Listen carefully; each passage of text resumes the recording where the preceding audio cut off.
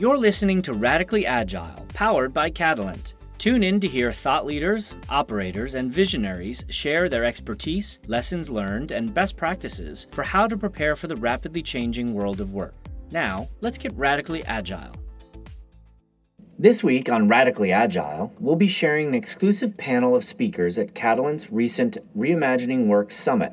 We're calling this group the Disruptors. They represent three different perspectives on reimagining industries. Many of you from large, mature enterprises told us that you wanted to hear today from companies organized in very different ways than yourselves. So please join me in welcoming Megan Joyce from Uber, Kate Gulliver from Wayfair, and Charlie Schilling from General Assembly, along with my Catalan teammate, Pat Griffin. Take it away, Pat. All right. Good morning, everybody. Good morning. How are we doing? So, I'm Pat Griffin. I'm the VP for Enterprise here at Catalant. So I help large enterprises think through how they can be more agile, how they can adapt their programs in tech to solve some of the problems that are facing them. My goal of this panel is to speak as little as possible because we have such fantastic people here, and also to start a discussion so that you all can get your questions answered and hear from these folks. So before they introduce themselves, I want to brag about them a little bit because I'm afraid that they won't do it themselves. This is the disruptor panel, meaning that they saw a disruptive market opportunity, either a route to market, unmet customer need, and they're not just people that saw the strategy, because as all of you sitting here can probably think about the disruptive forces in your market, the market opportunities that somebody is going to capture. These are the people that not only saw those opportunities and saw those strategies, but these are people that did it. I remember 5 years ago I had the wrong ride-hailing app, and then I needed to download Uber. So what I'd like, because somebody said, "What are you doing, man? That's the wrong one." So what I want us to focus on today is not only like, as you're sitting here today, of course, you could hire a consulting firm. They could tell you these are the disruptive forces. But a lot of companies were on the starting line thinking about e-commerce, thinking about transportation, thinking about education. And for some reason, the organizations at General Assembly and Wayfair and Uber were able to ride the wave and react to the customer and capture the market opportunity, which is, I'm sure, what we all want to do. So that's the preface. We want to focus on how we get it done, not necessarily the strategy. And by way of introduction, I'd love everyone here to just introduce themselves, a little bit about your organization and your role at the organization, and then one practical thing about the way your team works that you think has enabled you to capture the disruptive opportunity. Yeah, absolutely. Well, number one, thanks for having me. My name is Charlie Schilling. I'm the general manager of the enterprise business at General Assembly. We exist for one reason, which is to help individuals and companies bridge the technology skills gap.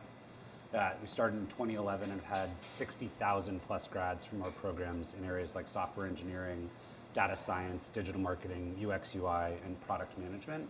That's not by accident. That's because our corporate customers, who are ultimately the consumers of the talent we build, either on our campuses around the world or within the four walls of a company, tell us are the biggest areas of skill gaps. So that's kind of what we do. The practical advice I'd sort of share, and this is a layup given that we're at a Catalant conference, is that GA has on the order of 550 full-time employees, but now north of 5,000 subject matter experts with whom we work either to teach our classes, design our curricula, and so forth. The reason we believe that's so important is that we want only practitioners to teach. We employ zero academics, and we think given the pace of technology change, that is just so critically important. And I was at the event last night, so I know many of you represent very large entities. There's just so much subject matter expertise that exists within the four walls of your company if you could only find it. Obviously, we want to be in the business of helping those people learn how to do things better and learn new things. but that's a very practical insight. Our scale wouldn't be possible without that network of expertise. Cool. Kate Gulliver. I lead global talent for Wayfair. We sell furniture online. It's pretty simple, actually. Complex to get a couch to you, but the idea is simple. Some of you may have ordered from us have probably noticed just how complex it is because it doesn't always go perfectly. We are 10,000 people globally. Primarily, our headquarters is in Boston, but we also operate in Germany and London. And of our team of 10,000, about 5,000 of those are folks that are out in the field, so in call centers and warehouses, and about 5,000 are back in corporate. And I share that mix because I think often we think of ourselves as a tech company, and I think often other large established enterprises, when they think of tech, they think, oh, that's only a certain profile of employee. But we have 5,000 frontline employees. I'm sure many of you have a similar footprint, if not quite a bit larger. So we definitely have a sense of what that employee base is like. I think there's many things that we do to maintain a spirit of innovation. I would say one of the most important is we have a deeply rooted cultural comfort with failure. And that is hard to create from scratch. So Pat asked for practical advice. I think that is difficult to start if you don't have it, but I do think you can begin to nurture it. And where that plays out is when we hire, we actually look for people that are comfortable with failure, that have failed, and that have taken a learning from that and pivoted. And we do that all the way from someone that is answering the phones in the call center to a shift supervisor in the warehouse to the person that is going to lead part of the digital marketing. And I think that's really important because that is what maintains the speed. If you're comfortable with failure, then you will move quickly, you will put something out there, even if you know it's not 100% right. And ultimately in e-com, speed is everything, speed and logistics, frankly. And so for us, maintaining that speed is actually critical to our success. Great. My name is Megan Joyce, and I'm Regional General Manager for Uber's US and Canada business. And not dissimilar from Wayfair, the idea is relatively simple behind Uber. Tap a button, get a ride, or more recently, get a meal delivered to you, or logistics and delivery. The execution has been a bit more complicated, as I am quite positive many of you have experienced. But I think over the last 8 or 9 years, we have survived only because we have been willing and able to disrupt ourselves over and over and over again. When I first started at Uber 5.5 years ago, we only had a black cart product, really. And a competitor was quickly coming onto the market with a lower cost, peer-to-peer style product. And really introducing that product risk cannibalizing our big moneymaker and our most profitable, pervasive product. And we were willing and able to roll it out faster, more effectively. Years later, we rolled out a car sharing product, again, at risk of cannibalizing our core product, faster and more effectively. And even now have introduced food delivery, have been willing to dabble in autonomous vehicles, flying cars for the long term, things like bikes and scooters, all different sorts of products that really not only provide access to transportation, but build a platform that enable people to get what they need as quickly and easily as possible, irrespective of the mode of transportation or delivery. And I think what's been so critical to enabling that to happen is a real willingness to experiment and to take a lot of small risks in very time-gated and risk-gated ways and to see what sticks. A lot of people don't realize that our first foray into food delivery was actually under the guise of a promo in Uber ice cream, where one day over the summer for many years, we put ice cream trucks on the platform and actually brought ice cream to people as a marketing event. And it did serve marketing purposes, but it had a deeper purpose, which was to understand what it took to deliver things on the platform, not just deliver people. And that was how we first dipped our toe into the water in terms of delivering things. And I think a willingness to carve out gated budgets, gated time periods, and to empower people to run hundreds and thousands of little experiments in that way have enabled our company to pivot really quickly, to try things that might feel risky or may seem threatening, and to do so in a way that really did minimize risk and enable us to do a bit of proof of concept before really investing as an organization in any kind of full-scale way. Awesome. So 3 super practical tips around have an ecosystem around your business, hire people that know how to pivot, and run a lot of small scale experiments. I think the ability to risking cannibalizing your own business is something that's where the rubber meets the road. So I have a question about managing people in an environment like this where it's not stable. There's not a mature market with kind of predictable growth year over year. It sounds like. So what do you want what mindset do you want your managers to have when they're operating in such a rapidly changing environment? I can start. The word has to be agility.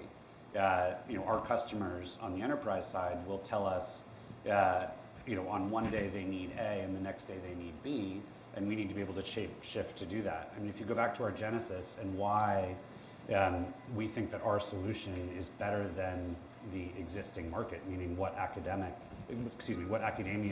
sort of provides as an offshoot to the market, is that we can change faster. If Google comes out with a new data science tool like TensorFlow, that needs to be in our curriculum the next day if we expect our graduates to be competitive in the market.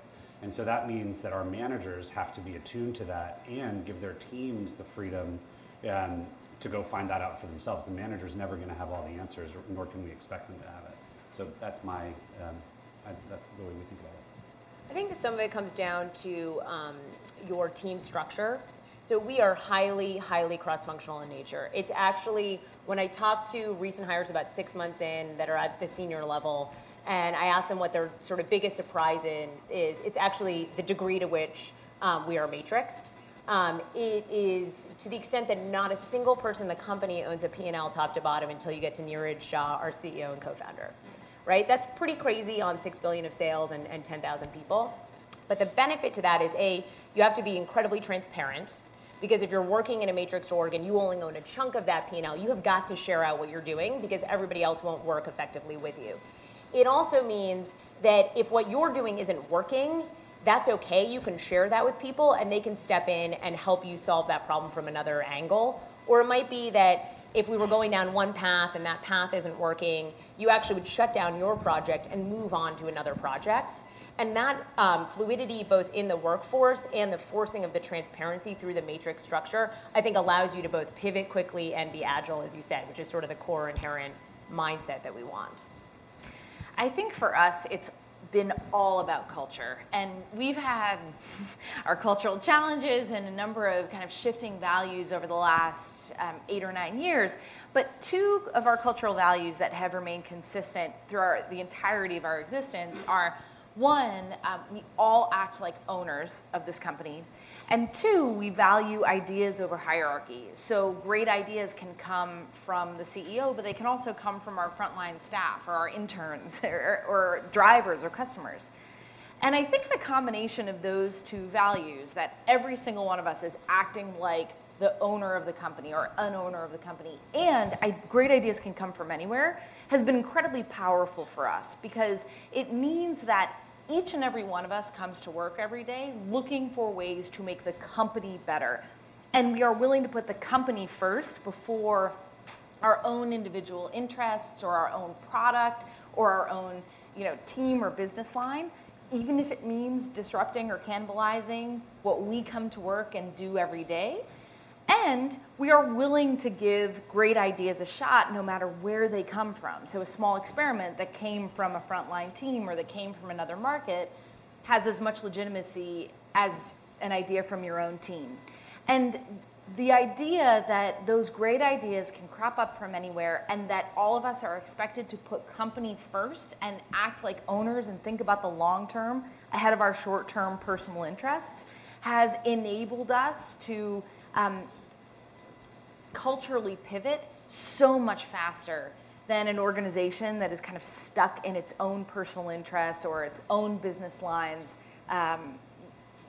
long-term or short-term benefit. And those cultural values have been key to enabling that to happen. Great. So a lot of you have touched on experiments and getting good ideas and things getting traction. And we have a lot of companies represented here that have global scale and that do things in a big way and move markets, and as you all have too. So talk to me a little bit about that scaling process. So you've hit on an idea, you're very close to your customer, and now it's time to go all in and build an organization around it. How do you go and capture that opportunity without building a hierarchical organization? And Kate, let's start with you, because in the Boston market, for those of you that aren't from around here, Wayfair is like a magnet for top talent. If you're in the New England market and you haven't had people go to Wayfair, then I don't know, that could be a bad sign. We're not getting enough from Catalant, so right, if anybody wants to come. Right, yeesh, okay, sorry, Rob. But you've been able to add people to the team and run after the opportunities that are there. Tell us, how does that work? So I think it's, and thank you for the pitch. I think it's a fewfold. So one, it's interesting, Charlie, you mentioned talking about hiring subject matter experts. And certainly for our engineers and our data scientists, we want people with those skills, and we actually hire some from General Assembly. And I always tell people our general counsel is legitimately an attorney. He has passed the Massachusetts bar. But most of our other roles, we actually don't look for subject matter experts. So I have never worked in talent until I was actually a private equity investor. And before that, I was a consultant. We are very comfortable with putting people in roles that they have never done before. Our marketing people mostly came out of consulting. The people that are running actually large chunks of our finance team don't have formal finance training, right? That would be kind of terrifying, I think, to some people. But for us, we feel like those people bring new ideas. It also allows us to move people around very easily internally. So getting to your question of, well, how do you start something up and how do you staff that? And then if it's going to scale, how do you bring it to scale? Often our new ideas are actually started by existing team members. So for example, a few years ago, we launched a business called Castlegate, which is a third-party logistics business within Wayfair. All e-com ultimately becomes a logistics company. And this was the start of how we might provide that to our suppliers. Castlegate was originally founded by a long-term Wayfair employee. He was deeply schooled in the Wayfair DNA and culture, and I think that's very important for when you're starting a new initiative to make sure that initiative is sort of part of your broader cultural norms. We originally staffed up that team with support actually from other adjacent organizations in the company that were doing similar work. So it allowed us to be flexible with how we built that team in case the idea didn't take off. So if that idea didn't work, we were actually going to be able to put those people back out into their old job or into a new job in the company, but into different business units. It didn't really matter that those people had never worked in third-party logistics before. That idea did end up taking off. It's actually in quite a large team now, and we've staffed that team with a mix of folks that are new people that we brought into the company and existing people that have wanted to move into that area. And that has allowed us to scale much faster because we're not trying to train up an entirely new team. Similarly, in talent, many of us don't have talent experience. There are some with deep-rooted talent experience, but the team is very much at the leadership level a mix of people, sort of generalists, general managers from out in the broader Boston or US market, talent experts, and then Wayfarians who we've moved over into those roles. And we think that knowledge transfer is absolutely critical to our success and to sort of rapidly scaling different businesses. Yeah, for us, it's been critically important to empower and enable a highly decentralized model, especially in the early years as we were scaling, and scaling not only across US and Canada, but also globally. An idea that our founder and CEO had very early on was that you can create, once you've proven the business model and have one market where you show the unit economics work, create a playbook for that, and then empower some general managers who can go into various markets, enact that playbook, and problem solve where it's not working. And that was our system. That was our org structure for many, many years. And it meant that we had really empowered people who were told, you are the CEO of your market. Here's the rough playbook, so don't reinvent the wheel where you don't have to, but you will come across idiosyncratic challenges based on the various dynamics of your particular market. And it's up to you to problem solve when you encounter those challenges.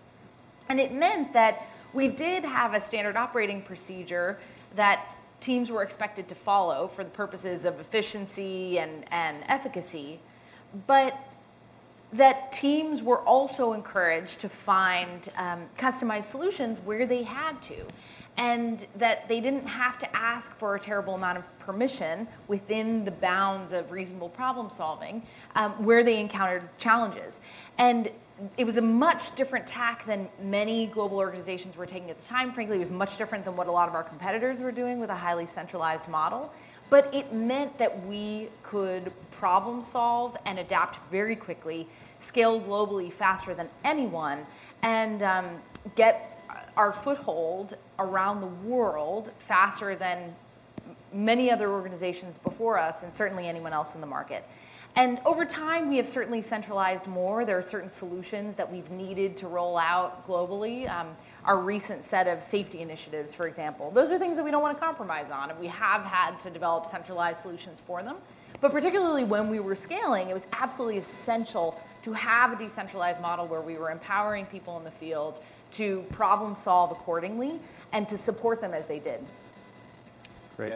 I think what I'd add to that is we actually have sort of a backwards looking approach to the scale problem, in that in general our recommendation to companies is not that you need more data, or not necessarily that you need more people, but you need to get more out of the existing assets you already have. And that we can accomplish a lot to that end by changing the mindset of individuals on individual teams. I'll give you an example. So we do a lot of work with a Fortune 50 industrial company who would tell you they are awash in project managers, but need more product managers. And so we can borrow concepts like customer centricity from UX UI, take that to a new place in an organization, and empirically prove that that organization will get more products through their various stage gate processes, therefore increasing their velocity and improving their chances of success. That's digital mindset shift that in part has to start at the top of an organization. But for many of the players in this room, your problem isn't scale. You have global scale. So how do you actually take advantage of it in new ways, I think really is the key question. Great. So we're empowering our people with General Assembly. We're upskilling them, reskilling them. We're being agile and adapting the market. So we've got a great group here. I'm curious what questions are in the audience for them. Sensing a lot of questions. 3 of the most disruptive businesses in the country on the stage. What are you guys wondering about? Yes, sir. So a question for Kate. The interview process as you're trying to find people who are comfortable failing in the past. What interview questions do you go to be able to figure that out? Yeah, so great question. Most data suggests that we're actually all bad interviewers, right? Any of the empirical data is human beings are not good at this. So what we've tried to do is, for the entirety of the interview process for non-tech roles, remove as much individual decision-making as possible from it. We have 4 competencies that we interview on. These are the same 4 competencies that you are evaluated on throughout your career at Wayfair. They are sort of intrinsic characteristics that we think of are important. One of them is critical thinking, which we generally test through a case that's typically getting at quant and logic and data analytic skills. One of them is innovation.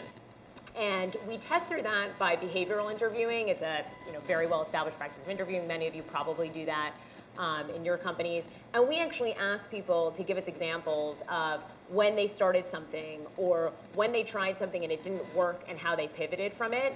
And we will ask repeatedly for those examples, which is how you typically uncover if someone is sort of creating a great story for the first example. It's kind of hard to do that over and over and over again if that's not consistent and true. We actually train I say this like this has been the established practice since 2002 when the company was started. This is all rapidly evolving in the last few years. But so you can put in place this when you don't have it. We have been training most of our employees to go through very in-depth behavioral interview training before they actually can become an interviewer, because the default we found is for people to just go back to a resume walk. And we know the resumes are good. We're screening those resumes before they come in, so the behavioral interview questions are actually really critical. So I should have asked, can you guys just share your name and where you're from when you ask a question? Sure. So I'm Mike Glass. I run talent at Thermo Fisher Scientific. Thanks, Mike. Okay, next question. Hi, I'm Mitha from Bose. A question for you, Megan. So you say you do a lot of pivoting of projects. You do these kind of micro programs. What's the process within your company to kill a program, right? If there's so many of them, and if you've got a stakeholder who's like, I really want to push this through, like, how do you guys deal with that?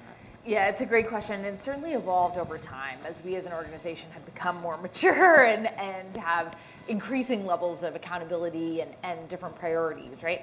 And so I think a few things have been critical.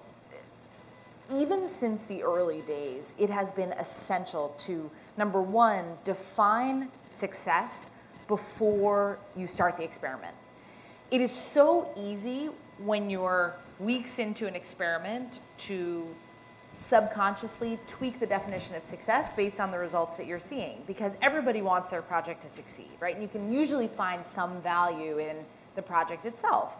But we need to be really clear-eyed about what we are trying to achieve before we go out and do it. And one asterisk that is super important is, can you measure that definition of success before you start the experiment? I can't tell you how many times in the early days we said, this is the definition of success, and launched our experiment only to find that we weren't actually tracking the metric that we were trying to measure, or we had different definitions of the metric we were trying to measure. So define that up front in a universal way. Everyone can agree, here's the dashboard, here's how we're going to calculate, here's how we're going to measure, and here's the time frame in which we need to see that success.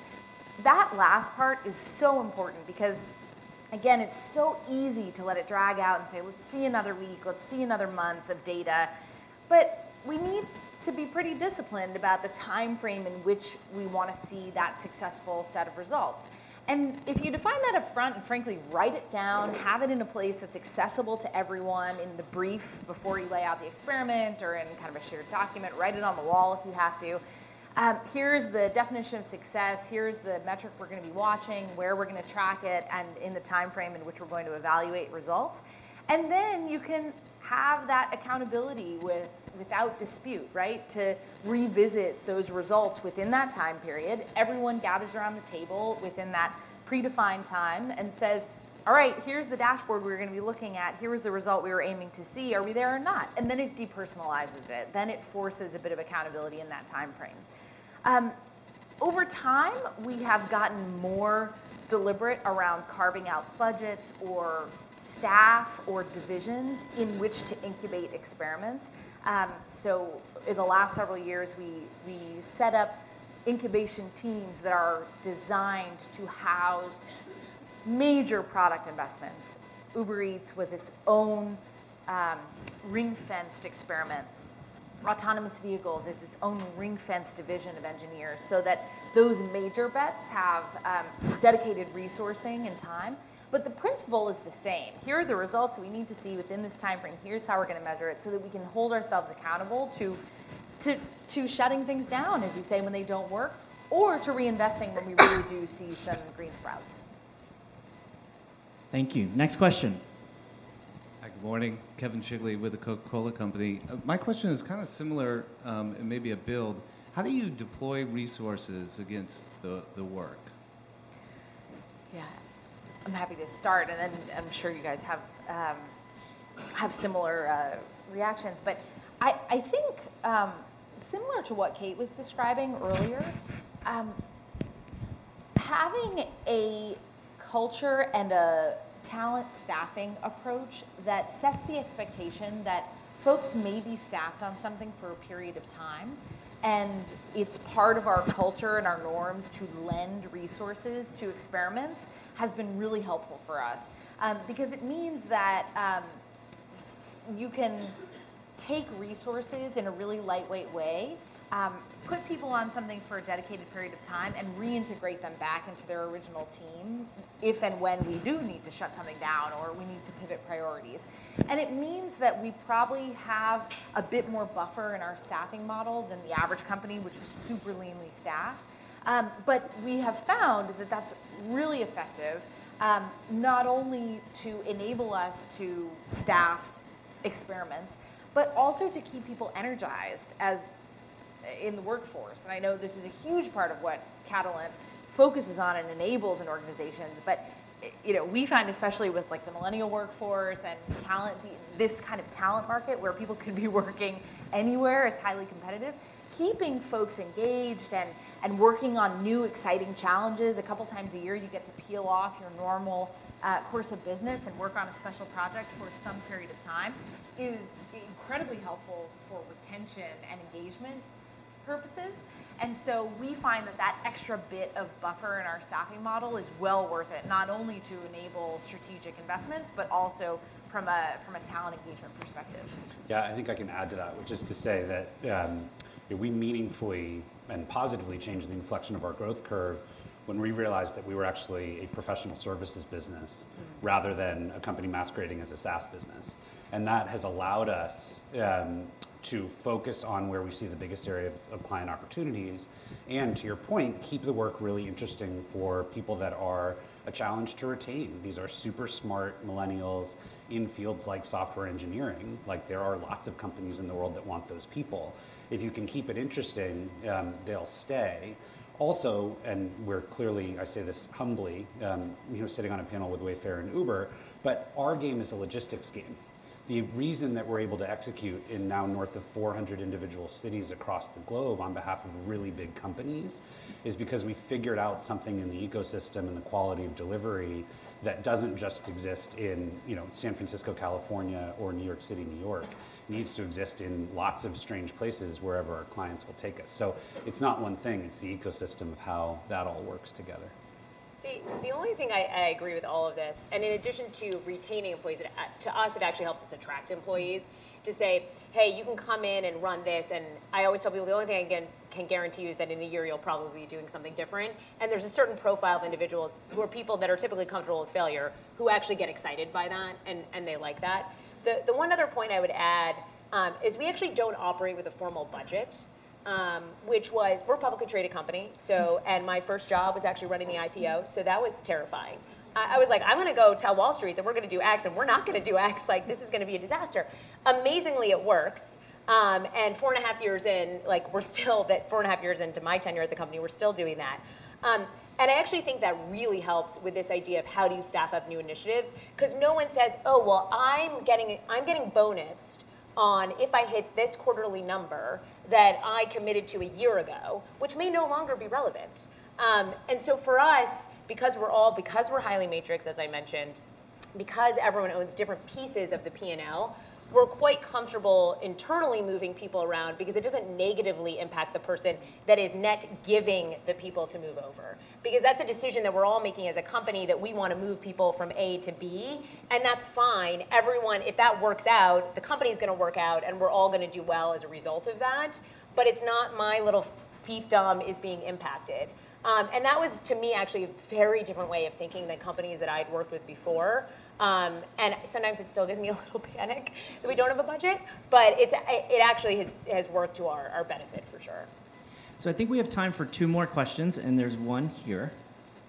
Hi, Shilpi Niyogi from Pearson, and I have a question it's one question but kind of with 2 filters on it. One is, you all talked about logistics, and if you could unpack a little bit more about what that really looks like and how you figure that out. And related to that, I'm going to steal a question Rob asked yesterday, but if you can talk a little bit more about the messy middle in your companies. There's sort of a how you got started and where you are today, but the messy middle and the logistics, I have a feeling, are tied together. So if you could just unpack a little more of that. I'm happy to jump in first, because I think we all are logistics oriented, but very different types of logistics. So Wayfair was founded in 2002. When I started at the company in 2014, I left Bain Capital to go to the company. I think people probably thought I was crazy. No one had really heard of it yet in Boston. We rebranded in 2011 from CSN stores to Wayfair. And from 2002 to 2011, the company was actually bootstrapped by the co-founders. I didn't share this at the beginning because we were talking about practical points. You can't go back and redo your capital structures, but the fact that our co-founders were able to bootstrap the company for that long, that it's a negative working capital cycle, that they still have majority voting shares, so we have a very limited corporate governance structure for a public company, is certainly a competitive advantage, right? And certainly helps with innovation because we can move very quickly. I don't have to do a massive board presentation every time I want to change something. So that said, for the first really 10 years of the company, growth was slow and steady. When they took on outside capital in 2011, that is when the growth really accelerated and they started investing significantly in digital marketing. So the first decade was really about establishing the product market fit, building up that front end storefront, and establishing who our customer was and trying to understand that customer.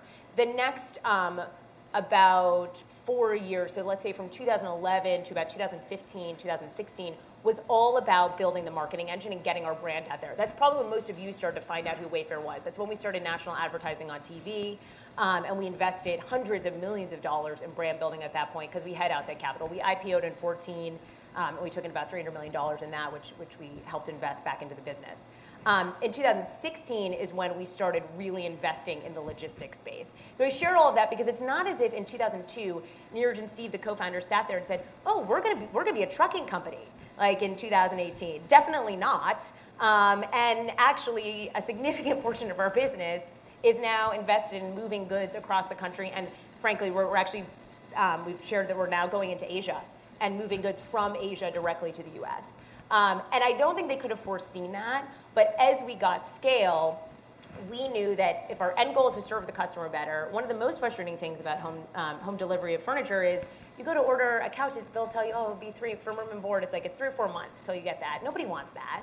So the faster we could bring that to the customer, the more cleanly we could bring that to the customer, the better off we'd be. We couldn't even get there though until we had the scale to make economic sense to own that part of the logistics infrastructure. So talk about the messy middle, I would say, we're somewhat in the messy middle still, but there was, and we probably will be forever, but there was certainly a long period in there where the company itself was doing well, but was not a brand name. The ultimate vision wasn't clear, and I'm sure 5 years from now we'll look quite different than we look today. Thank you. I think we have our last question here. Hi, good morning. Maury Herod with Owens, Illinois.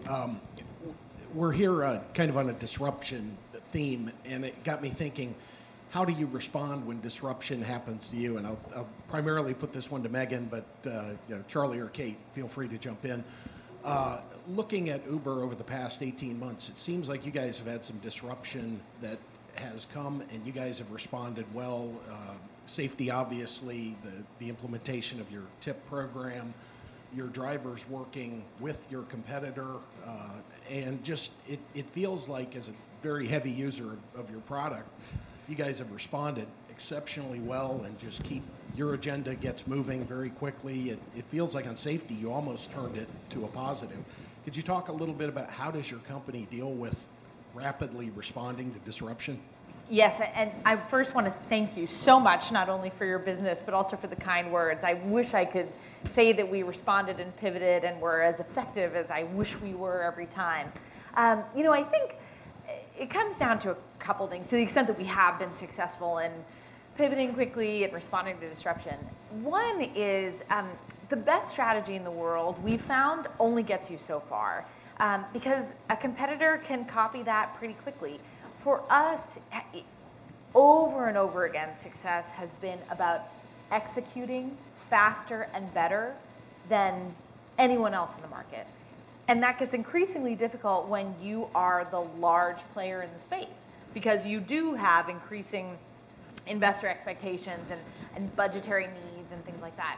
And so I think for us, continuing to prioritize excellent, speedy execution has been absolutely critical. And it means that there's gonna be some messiness along the way. And I was chuckling to myself thinking, like, we are absolutely still in the messy middle. We've probably been in the messy middle since the day we started and will be for a while.